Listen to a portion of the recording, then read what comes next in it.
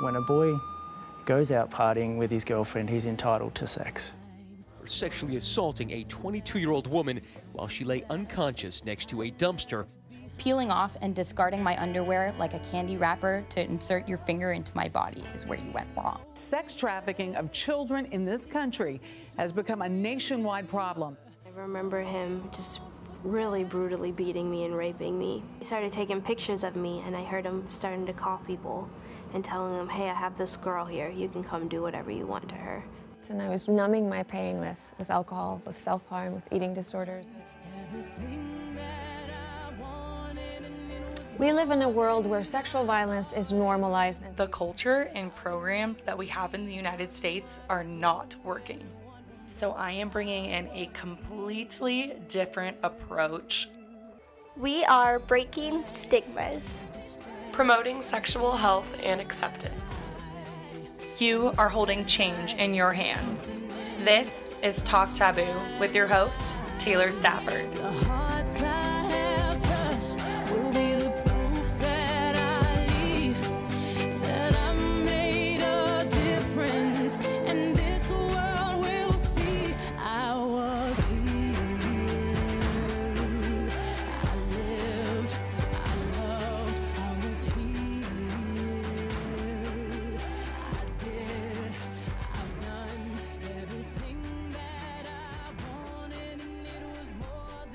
Hello and welcome to another episode of Talk Taboo with your host Taylor Stafford.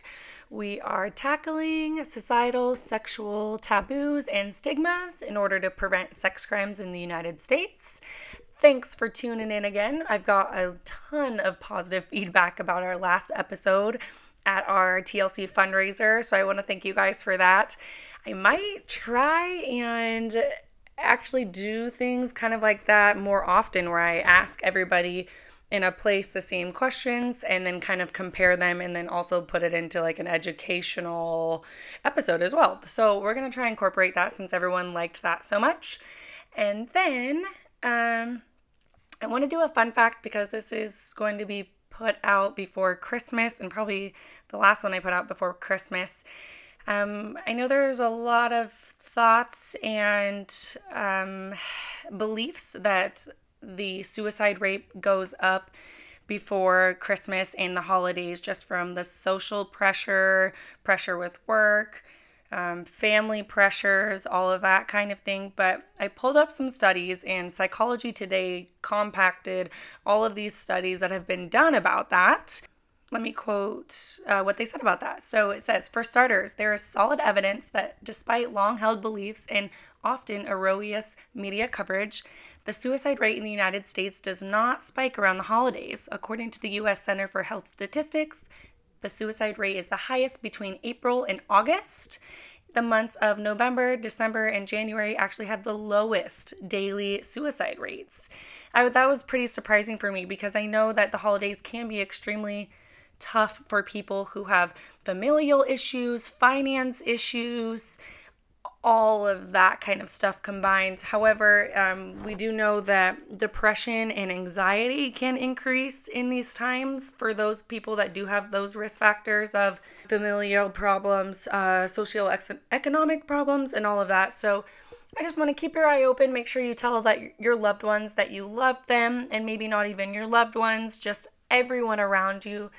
It's usually the best time for people forgiving and being friendly to the people around them. But just remember, when you're in the store fighting people for shoes and products, that the reason why we're doing it, the reason why we're buying that as a gift for our loved ones, and just trying to keep it as positive as possible so that the majority of people can have a positive experience this holiday, Christmas, or whatever religion that you holiday religion, whatever you believe or celebrate, or all of that. So keep that mind out there. So that was our fun fact of the day. It wasn't that fun, but it kind of goes along with what we're going to be talking about. So I think everyone is pretty aware about what's happening in the media right now with Cyntoia Brown's case. If you are not aware, I advise you to go look up that case before you listen to this podcast, just so you can get a better idea. I'll give you kind of a recap, but then I'm also going to put in together the documentary that was made back in the early 2000s, 2010, 2011, and then also all of the news articles that have come out. I've kind of taken all that information, put it together, just stripped it, and I'm trying to get a really good view, not only for myself, but for others about this case, and really finding a stance on all the little issues and maybe not just the big issue at whole as well. So, before we get into all the craziness of this case, I just want to say that this episode of Talk Taboo isn't going to be the most exciting. It's not going to be the funniest episode you've ever heard, but it is an issue that is impacting a lot of us right now in the United States. And I want to make sure that we have all the facts and we're addressing it. I've had some people request that I am not biased in this podcast and I just relay the facts. And as much as I am going to do that, I'm also going to bring in a very medical, nursing perspective and care of Cyntoia. I don't have any kind of legal background. So legally, most of this stuff is what I've gotten from the internet. So if any of this is legally wise, if this is wrong, I think I pretty much got it right, but I just don't have any big insights on all the legal issues. I do have some ideas, and I don't even know if some of them are actually a thing. So if you do have legal background and you're listening to this, comment or message me and we can bring it up for the next episode. Or if you want to be on the podcast, that would be cool too. So yeah, I'm going to bring up a psych and medical nursing aspect towards that, because that's what my background is in. So hang tight. It's just going to be me on here today. I just really wanted to get it out there and wrap it up for everybody in a timely manner. I didn't really have time to have someone on the podcast with me, so hang in there. But it is some really good information. I think there's some really good viewpoints from what I have or what I've heard as well. So if you are interested, please hang in there with me and listen. Okay, so let's see. I just want to say that this case has received so much publicity and media across the board. Kim Kardashian and Rihanna have actually reached out on Twitter and publicly about this case. And Kim Kardashian has actually hired her legal team to help the clemency of Cyntoia in the next few weeks here ahead of us. So Cyntoia Brown was a 16-year-old female who was a victim of sex trafficking. One of the men who purchased her, not her pimp, but the man who purchased her one night was a 42-year-old man named Johnny Allen, and he purchased her, and later that day she ended up shooting him in the head, stealing some money, a rifle, and his wallet from him, and then was tried as an adult in court for first-degree murder, first-degree felony murder, and burglary. This was in 2006. The incident was in 2004, but the reason why this case is really being brought up again right now is because they're motioning for her clemency as of, I think it was last Thursday. By the time this podcast comes out, it was 2 Thursdays ago, and they're really trying to get clemency on her so that all these charges are dropped. In 2012, the Supreme Court ruled that juveniles who are receiving a life sentence without parole is cruel and unusual punishment. Cyntoia would be eligible for parole when she is 69 years old. Once we get into the case a little bit more, back then in 2006, her lawyers tried to claim self-defense, and that was denied, which is why she got all of these charges. So before we get into the case and what actually went down with the lawyers and the self-defense claim and all of that good stuff, I want to get into her background. I want to go into Cyntoia's life from birth. So we're going to go along this journey with her as she was born. So Cyntoia was born to a 16-year-old mother. She was born into a dysfunctional family. Let's just say that, and we'll explain why. So she was born to a 16-year-old mother with fetal alcohol syndrome. Cyntoia was born with fetal alcohol syndrome. And I want to go into that a little bit because it's really a key player in her mental health and her developmental and cognitive health and development through her life. So fetal alcohol syndrome is obviously when the baby is born addicted to alcohol because the mother had drank during pregnancy. Now, Cyntoia's mom admits to drinking every single day of her pregnancy, almost every single day. She was an alcoholic. And some things besides physical effects of fetal alcohol syndrome, which are a little bit irrelevant to this, I'm going to go on to the brain and nervous system effects, the social behaviors, and all of that stuff that really could have affected Cyntoia, and as we can see through her case, actually did affect Cyntoia.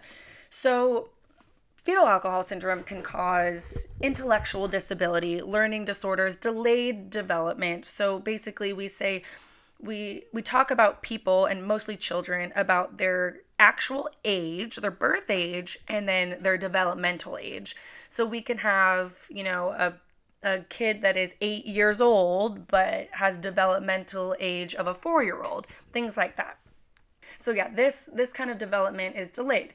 They can also have poor memory, trouble with attention and processing information, difficulty reasoning and problem solving, difficulty identifying consequences to their choices, poor judgment, hyperactivity, mood swings.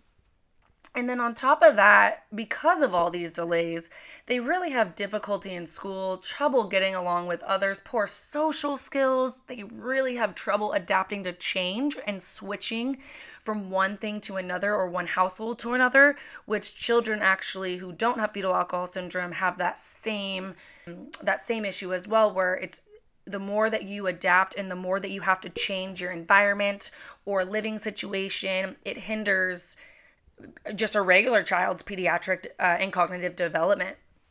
And then they also have, a poor concept of time, planning towards a goal. I mean, you name it. They're more likely to have drug and alcohol abuse issues. They're more likely to be sexually outward and participate in risky sexual behaviors. So because that cognitive and that thinking and consequence, a part of their frontal lobe hasn't developed yet, we oftentimes don't use birth control or condoms because we don't realize the consequences of being pregnant or getting an STD or all of that kind of stuff. So I really do say that kids that are born with fetal alcohol syndrome, they're born behind in life. They really are.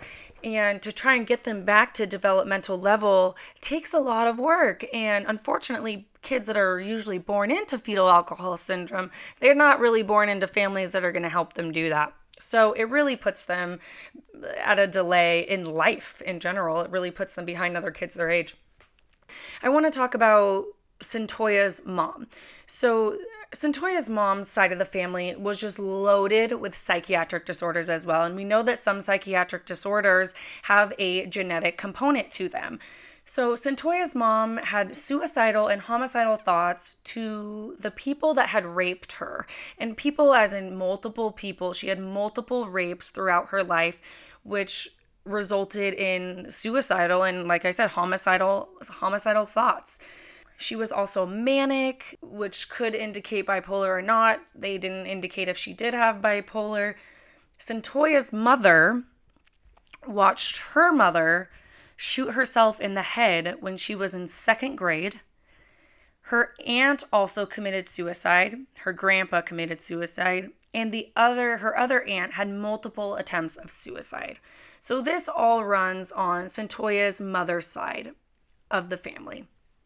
So after Cyntoia was born, her mother drank for about 8 months after Cyntoia was born, through her pregnancy and 8 months after. And then about 8 months, she got addicted to crack cocaine. She was arrested for drugs and then went to jail. So in Cyntoia's, and Dad is out of the picture. I haven't heard anything about Dad. So we might not even know who Dad is. You know, if Dad was a 16-year-old like her mother, or if he was an older man, we don't know. So again, there's no father figure, having one parent who's unstable, already at risk for all of these other developmental delays. So in Cyntoia's first 2 years of life, she stayed with 6 to 7 different families. Just that alone, we just talked about how going from family to family and your body having to change already impacts development. I talked on another podcast how divorced kids and kids of military families have some of these same developmental and social difficulties because kids need routine. They like routine, and it helps them be able to focus on other things when they know something is going to be the same every day.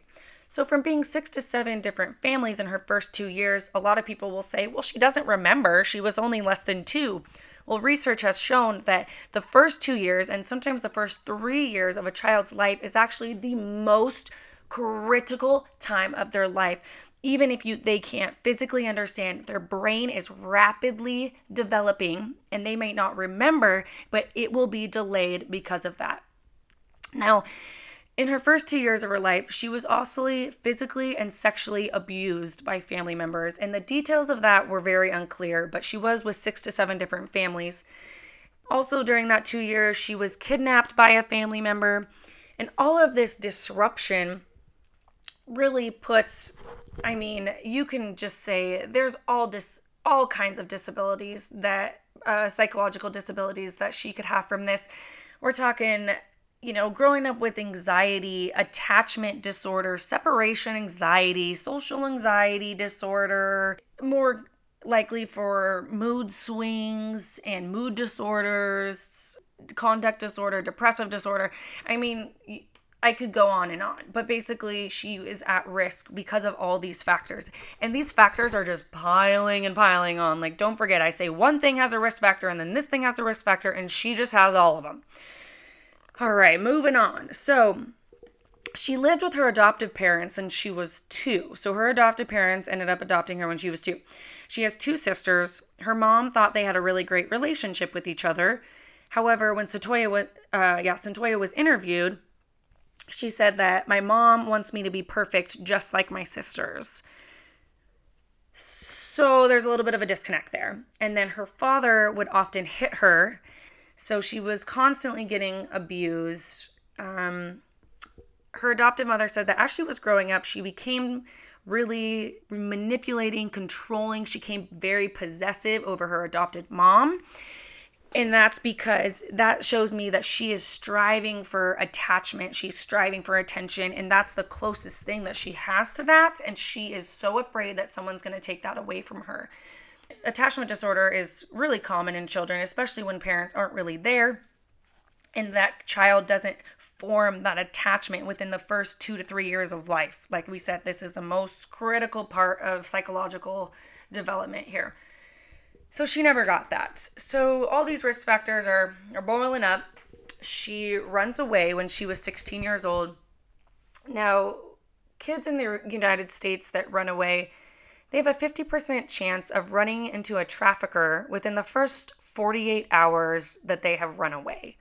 So the fact that Cyntoia ran into a trafficker is just common and no one's surprised. All right, you shouldn't be surprised. So she ran into Cutthroat is his name. This is Pimp Daddy over here. She lived with him for 3 weeks at different motels. So I want to point out, she was, I hate to say the word only trafficked, but she was only trafficked for 3 weeks, which is people, for the amount of time that people are actually in trafficking, this is a very, very short amount of time. She lived in different hotels. The first time he abused her, he beat her until she was unconscious because she said to him, "You're a joke." He would often drag her by her hair across the room. He would tell her to strip when other men were there to have sex with her. And when she wouldn't strip or have sex with them, he would hold a gun to her head. Cutthroat would rape her while she was bawling and crying and begging for him to stop. This is the most typical textbook trafficking case in the United States. A girl born into drugs, a dysfunctional family with psychiatric conditions, with no stable family life or no stable parent or guardian or role model in her life, that ends up running away into a trafficker who tells her that he's going to give her whatever she wants and whatever she needs and that he's going to take care of her. I mean, it's just so typical. It's insane. And this is where I am like, where are our nation's prevention system being implemented here? Because this is, I mean, I could tell you this from the time she was born, she was at risk for this. I mean, this is part of what Women Against Taboo is really trying to implement some kind of system to put in and say, we're cutting the line here because this girl is just has so many risk factors. Even though this is a typical case, this isn't always the case. Some girls that are sold into sex trafficking or manipulated into sex trafficking become from middle, upper class socioeconomic statuses, all different races, all different religions. So when I say that sex trafficking has no discrimination, they have no discrimination. Even boys aren't a discrimination. Are girls more common? Yes. But being a boy doesn't mean that you're never going to get sex trafficked. Usually they're younger boys who are kind of going through the same thing. And obviously girls are more on the market because, I mean, girls are just sexually more wanted. Even lesbian porn on the internet is the top search for men and women. Women love having sex with women, or the idea of having sex with women too. So even though the heterosexual male is the top purchaser of sex in the United States, you can still get it across the board on either side of buying or being victimized. Cyntoia made a list of all the men that she had sex with, and she had sex with 36 men when this was taken. So since 2014, I guess. Whatever, irrelevant, honestly. 2014, 2016. And I think a lot of people will listen to this and say, they'll either say, oh my gosh, that's a lot, or they'll say, oh my gosh, that's not very much. And I don't know what, I think we all have different preferences based on our backgrounds and our beliefs, but to me, a girl who is sex trafficked, that is not a lot of people. And now I'm not saying that, I'm not downplaying what she went through at all. Like, it's more, thank gosh that it was only 36 men, but the fact that she was in a trafficker for 3 weeks and her total was 36 men, and I'm sure some of these men were her choice as well before she was trafficked, or girls. And it does take pimps a lot longer sometimes to break these girls in, but she wouldn't have been a girl that would have taken a long time. She said one of the men woke up and just woke her up by sticking his dick in her ass, and she asked him to stop and he wouldn't, so she got raped anally. 3 of those 36 were relatives, and 25 could be arrested for statutory rape. Statutory rape is rape of a minor. She also said in this documentary that she saw pornos where the girls would lay there and just take it. So she thought that's how sex was supposed to be. And it's heartbreaking, because every time I talk to parents too, and obviously she was a special case, but even parents with kids that don't really have any risk factors for these kind of things and are raised correctly, the average age that a child sees pornography in our country is 10 years old. So anything that they are learning about sex is usually coming from pornography, because we don't like to talk about sex until we get into high school, freshman year. I heard that some people, at least in Nevada, they're having like sex ed at like 5th grade, but it's mostly like, here's how to make a baby, here's how to put in a tampon, this is what, I don't even know if they do STDs, honestly. But basically what I'm saying is that our education system is very poor. Children aren't getting education at home from parents, extremely accurate information. 1, because it's freaking awkward and parents don't like to talk to their kids, but 2, because they don't know what they're talking about. And I say that lightly because I don't want to piss anyone off and say, oh, you don't know, whatever. But I'm telling you, I have studied just sex in general for a few years now. I know people that have studied sex for their entire lives. sex therapists, clinical sexologists that say they don't know all the answers. America doesn't know all the answers. Research doesn't know all the answers. The world doesn't know all the answers.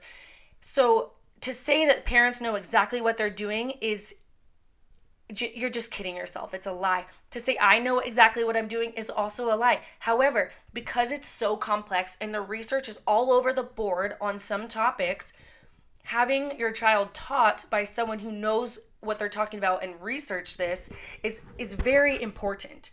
And I think a lot of parents' views kind of go off of what they think should be, but we're not actually looking about what is research telling us how we should look at our children and what we should be teaching them at what age and blah, blah, blah, blah, blah, all this stuff. So that was my little rant about that. And about pornography.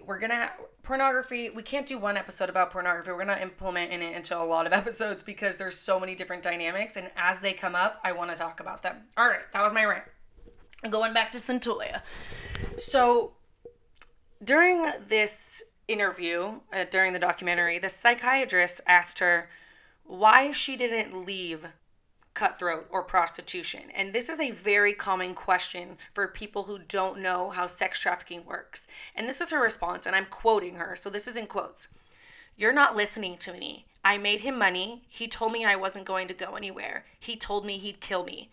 And he knew where my mother lives. He choked me until I passed out. He's not afraid to kill me." That is just exactly textbook right there. They can't leave, you guys. This is why we say physically free, but not psychologically free. They are not chained to a bed like common pictures that we see. They are under control of these men simply by manipulation and fear. Fear is the biggest part. So she was manipulated into his hands. We don't even need to get into all the psychiatric conditions that she could have had, but just simply manipulating her, giving her what she wants, telling her that he loves her, that he will give her a bunch of money, he'll help her get away from her stepmom that she supposedly hated so much at the time. She's 16. We all hate our moms when we're 16. Promising her a better life, promising her out of her misery. Most likely she had depression and anxiety, and so he may have given her some kind of comfort at first, so she felt like she could trust him. So that was her background. Now I want to get into the murder.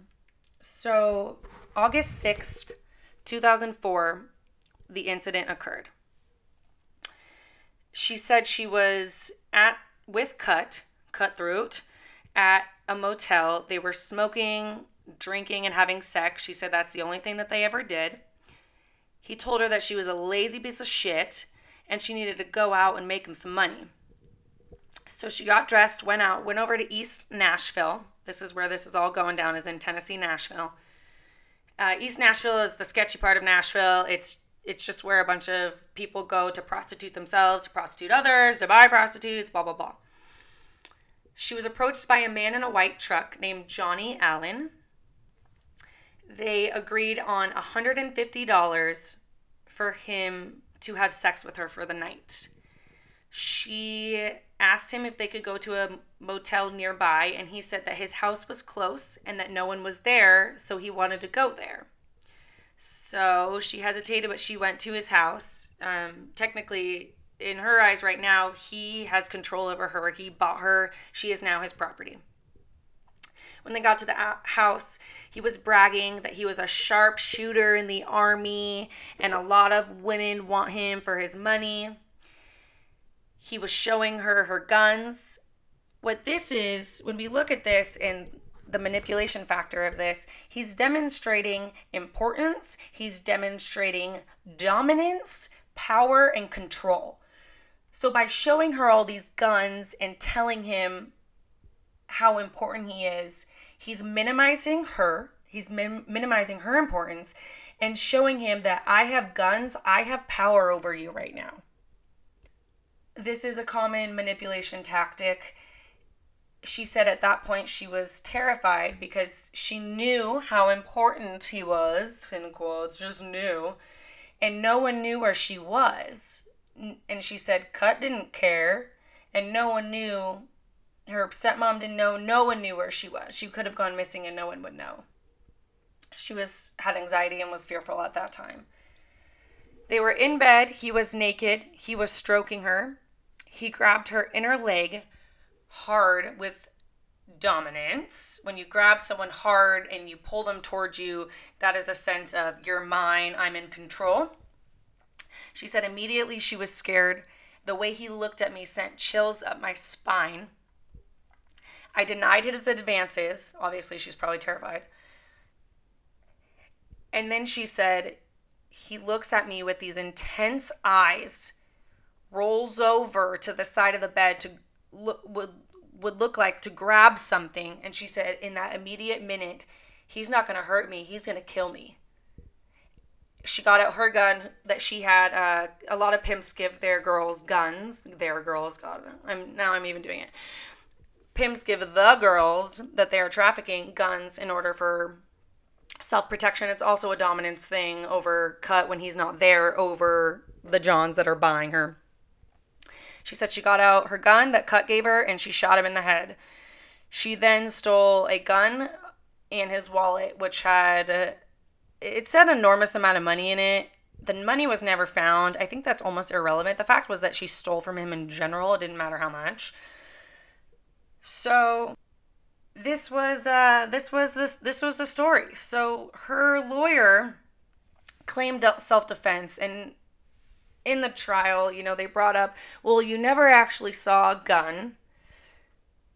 And Allen's, the man who bought her, who's dead now, the murderee, just kidding, the dead man's lawyer said to Cyntoia, he bought you food, you ate with him, he gave you a ride, you used his bathroom, and you used his bed to sleep, or to rest, even though you didn't sleep.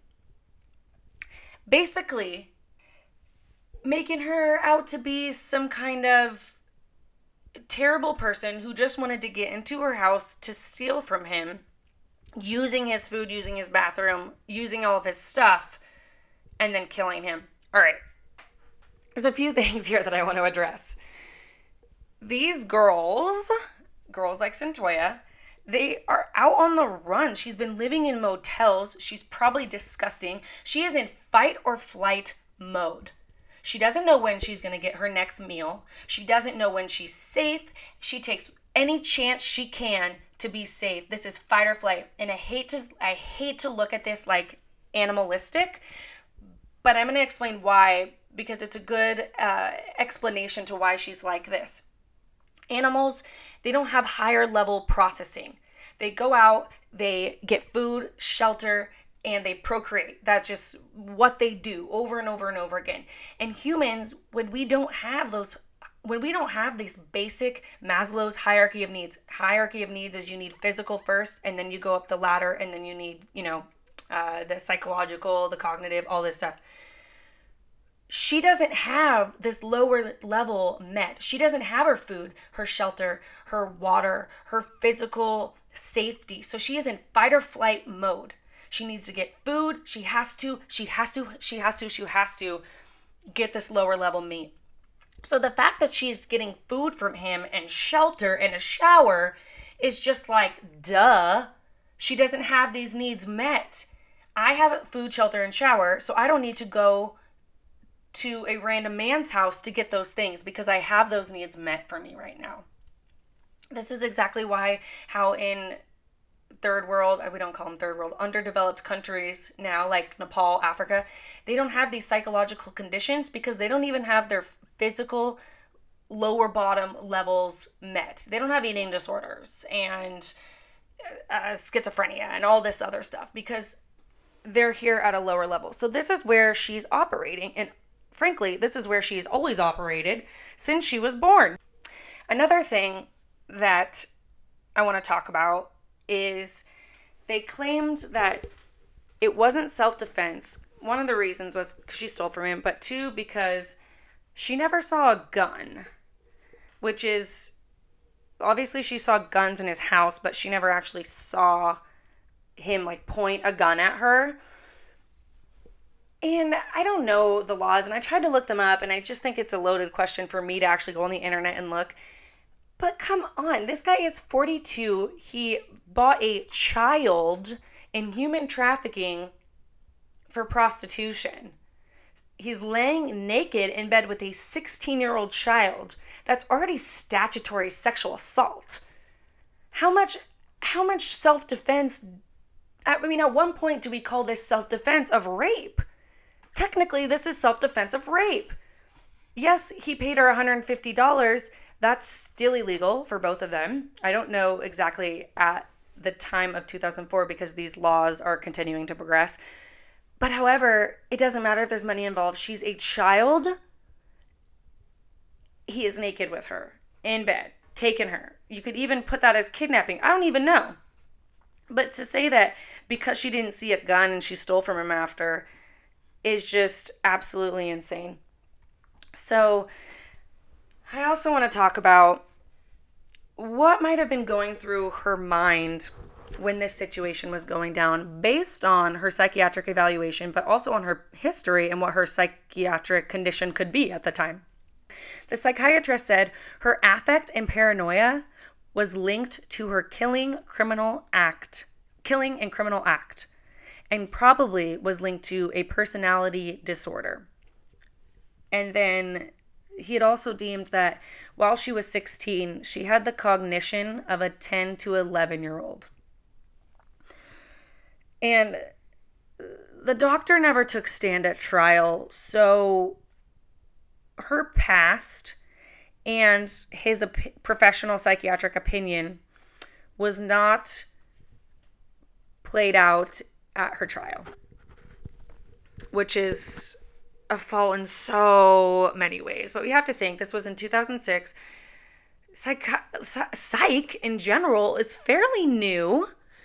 Even though he was able to diagnose her with these disorders in 2006, I think we've came a long way since then, but I still don't think this trial was carried out appropriately. So, he most likely said that she had borderline personality disorder. When I first read her history, that's the first thing I thought of. Oh my God, she has borderline personality disorder. In my clinicals, as in nursing school, I worked at a pediatric inpatient facility that primarily dealt with psychiatric conditions of teenagers, and one of the huge units was borderline personality disorder. Now, just based on her background, she's like, duh, she has borderline personality disorder, duh, because she has every freaking risk factor for it.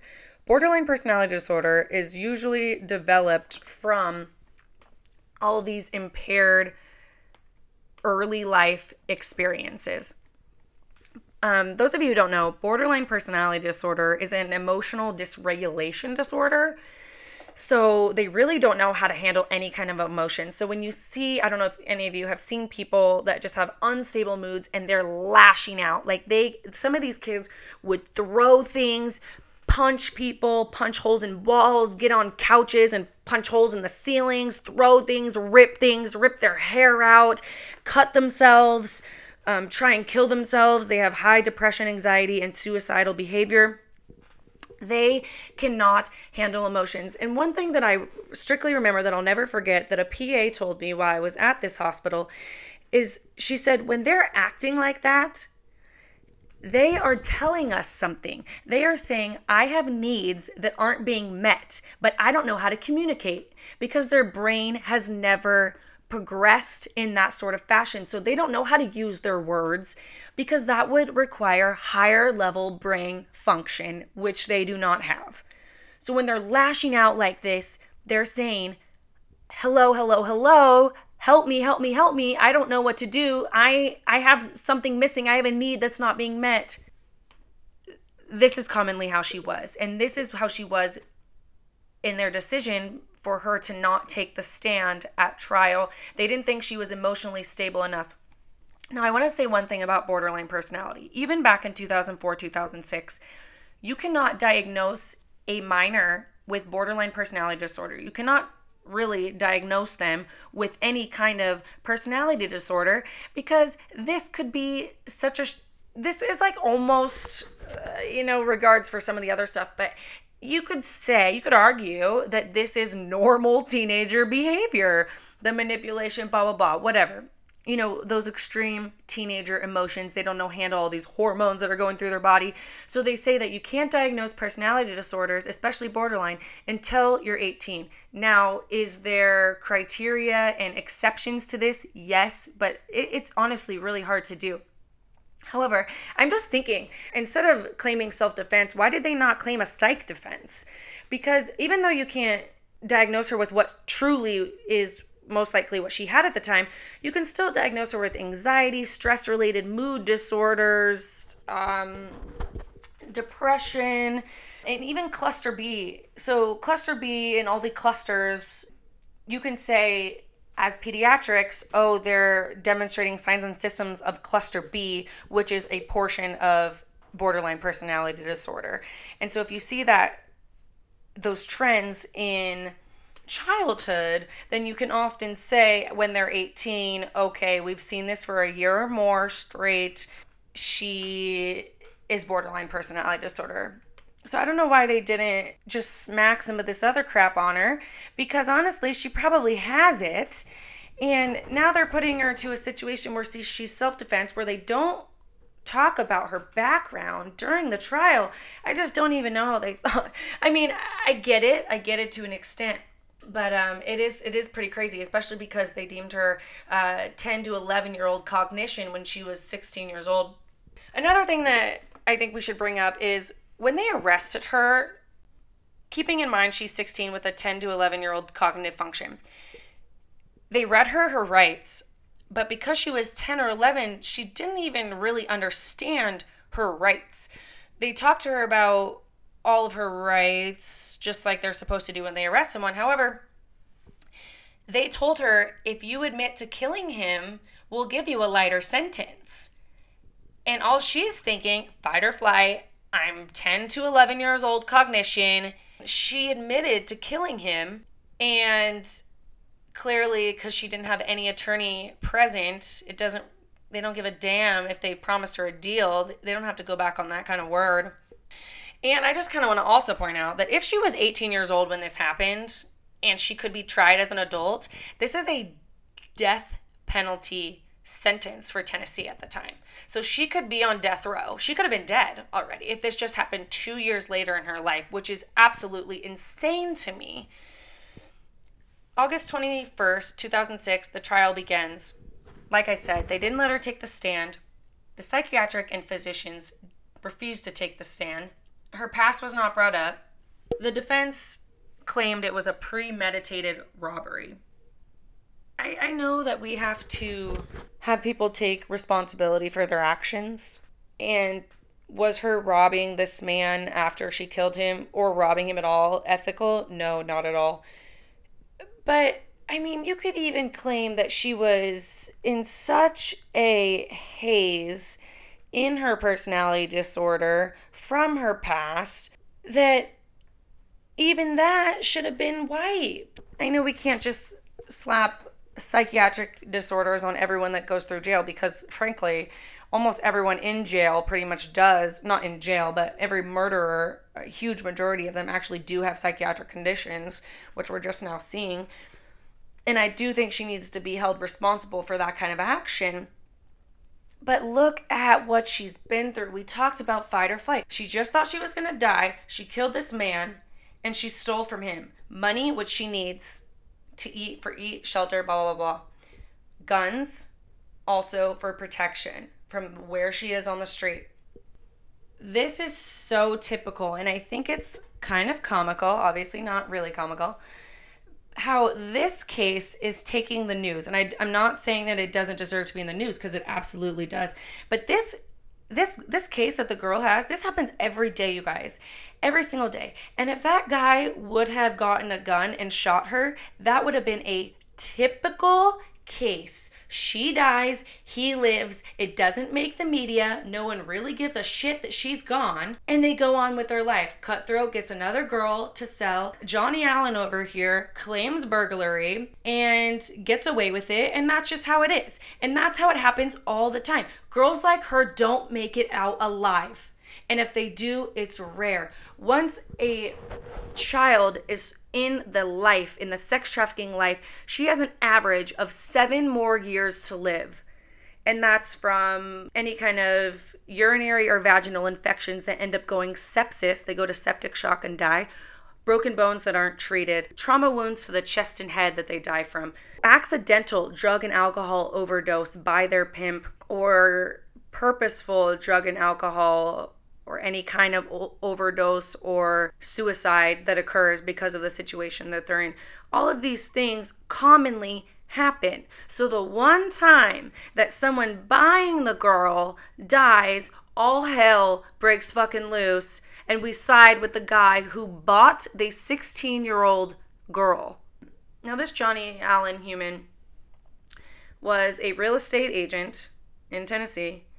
He was a youth group leader of a Christian church. Now, I want to say this is also freaking typical. Someone who has a decent amount of money, white, divorced or married, involved with children, and religious, which means that he's probably sexually suppressed. All doing this on the side. And I'm sure when this came up, all of the people that knew him were just shocked. And when I hear this, I'm like, fucking duh, open your eyes, America. This happens all the time. This is why it's crazy to me that people are shocked about how this, nice respected man in society purchased a child, but also how this pimp treated the child. I mean, this is just so typical, and I think this because I learn about it every single day. One thing that I've been asked to bring up was, did it matter that Johnny was a straight white male and Cyntoia was, I think she was like half black, or she's half white, half black or something, or some kind of ethnicity, whatever, not white. I think that's the point. Not white, female, low socioeconomic status.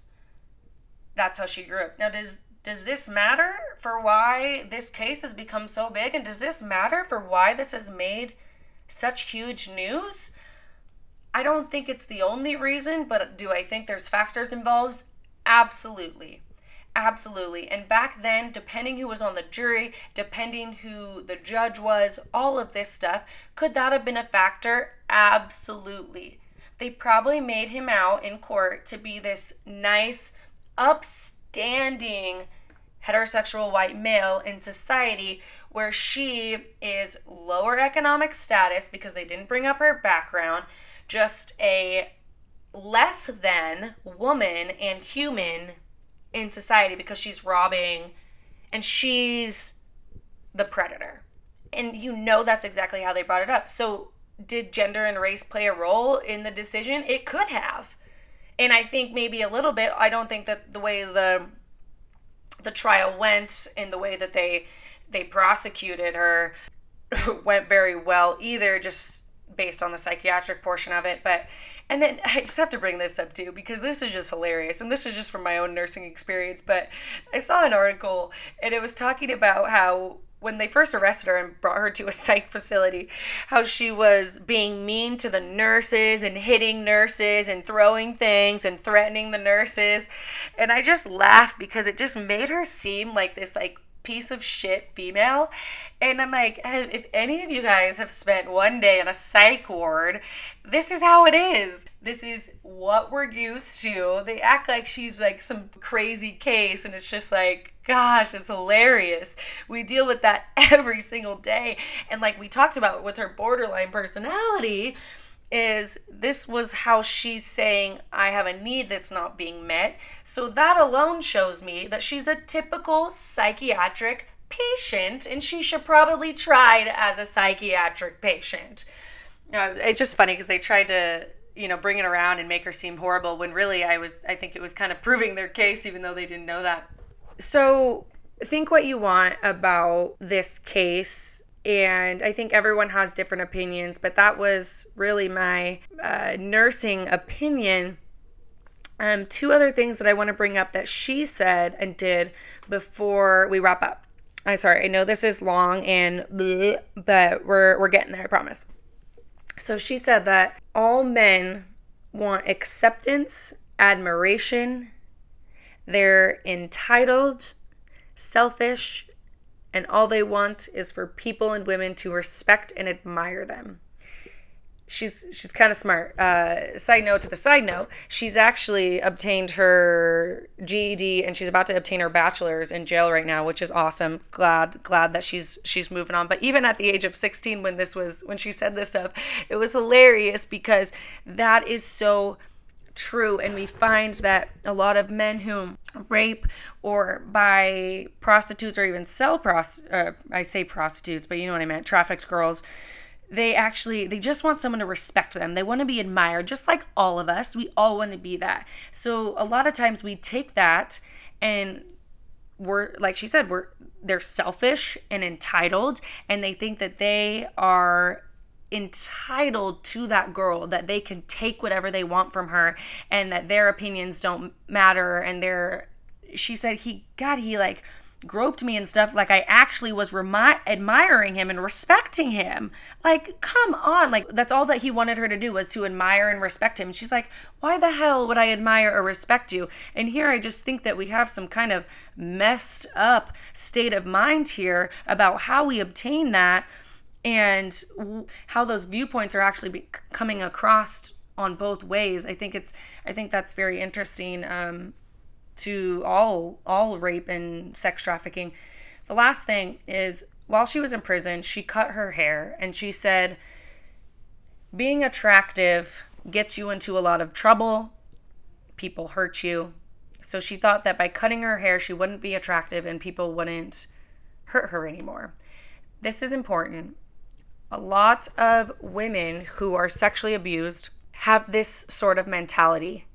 They are the women who stop taking care of themselves. They cut their hair a certain way. They don't want to stand out in society, so it's often not like blue or all of that stuff. They don't wear revealing clothing. They don't take care of their bodies. They don't go to the doctor. They are usually eventually very obese. A lot of people make fun of people that are obese and are disgusted almost by it, which is terrible. But if you actually look, and this is one of the things that I did a lot in the hospital, is when I had an obese woman, I would look at her chart, and 9 times out of 10, she actually was sexually assaulted. And I'm not talking just obese, I'm talking severely obese. And either way, it's a protective mechanism saying, if I'm obese, no one will like me, going against what society thinks is beautiful. So that's kind of what Cyntoia did here. She cut her hair and said, if I cut my hair, I have a less chance of being raped or abused or taken advantage of. You know, a lot of times I'll see very obese homeless women. That's what they use all their money for, as a protective mechanism. That's what they use it for. They would rather eat than be sheltered in the cold, because being sheltered in the cold doesn't stop you from being raped. And I'm not saying that this tactic actually works. I'm just saying this is how our brains ended up being rewired. We go against societal views in order to protect ourselves from being a victim, even though they might not work. So that's just one of the ways that our brains are actually rewired. I would love to hear anyone's opinions on this. If anyone has more legal knowledge than I do, her clemency is within the next few weeks. I will keep all of you guys updated on the decision of her clemency, but hopefully Cyntoia can get out of prison. She's been there for 13 years now. Hopefully she can get out, and and I want everyone to realize that even when she does get out, she has a long road ahead of her. She has a lot of things that she's going to need to work out. She has a lot of skills that she lacks that she didn't get as a child. This isn't just going to be you're free, enjoy your life. She has a lot ahead of her. She has a long road. So that's something that we also want to keep in mind, and hopefully that she gets the help that she needs, and hopefully this clemency is granted. So thank you guys for listening. I'm sorry that it was just me talking episode, but I have some really fun episodes coming up in the next few weeks. I've actually already recorded them because I'm in Seattle now, So they're coming up in the next few weeks. So stay tuned for those. Follow me on Instagram at I am Taylor Stafford. Go to www.womenagainsttaboo.org and ask me all of your sex questions. And then I just put a little questionnaire up there. So if you're interested in being on my podcast, we can either do it by phone across the United States or world, I guess. Or if you're in the Seattle, Tacoma area, let me know. Thank you guys.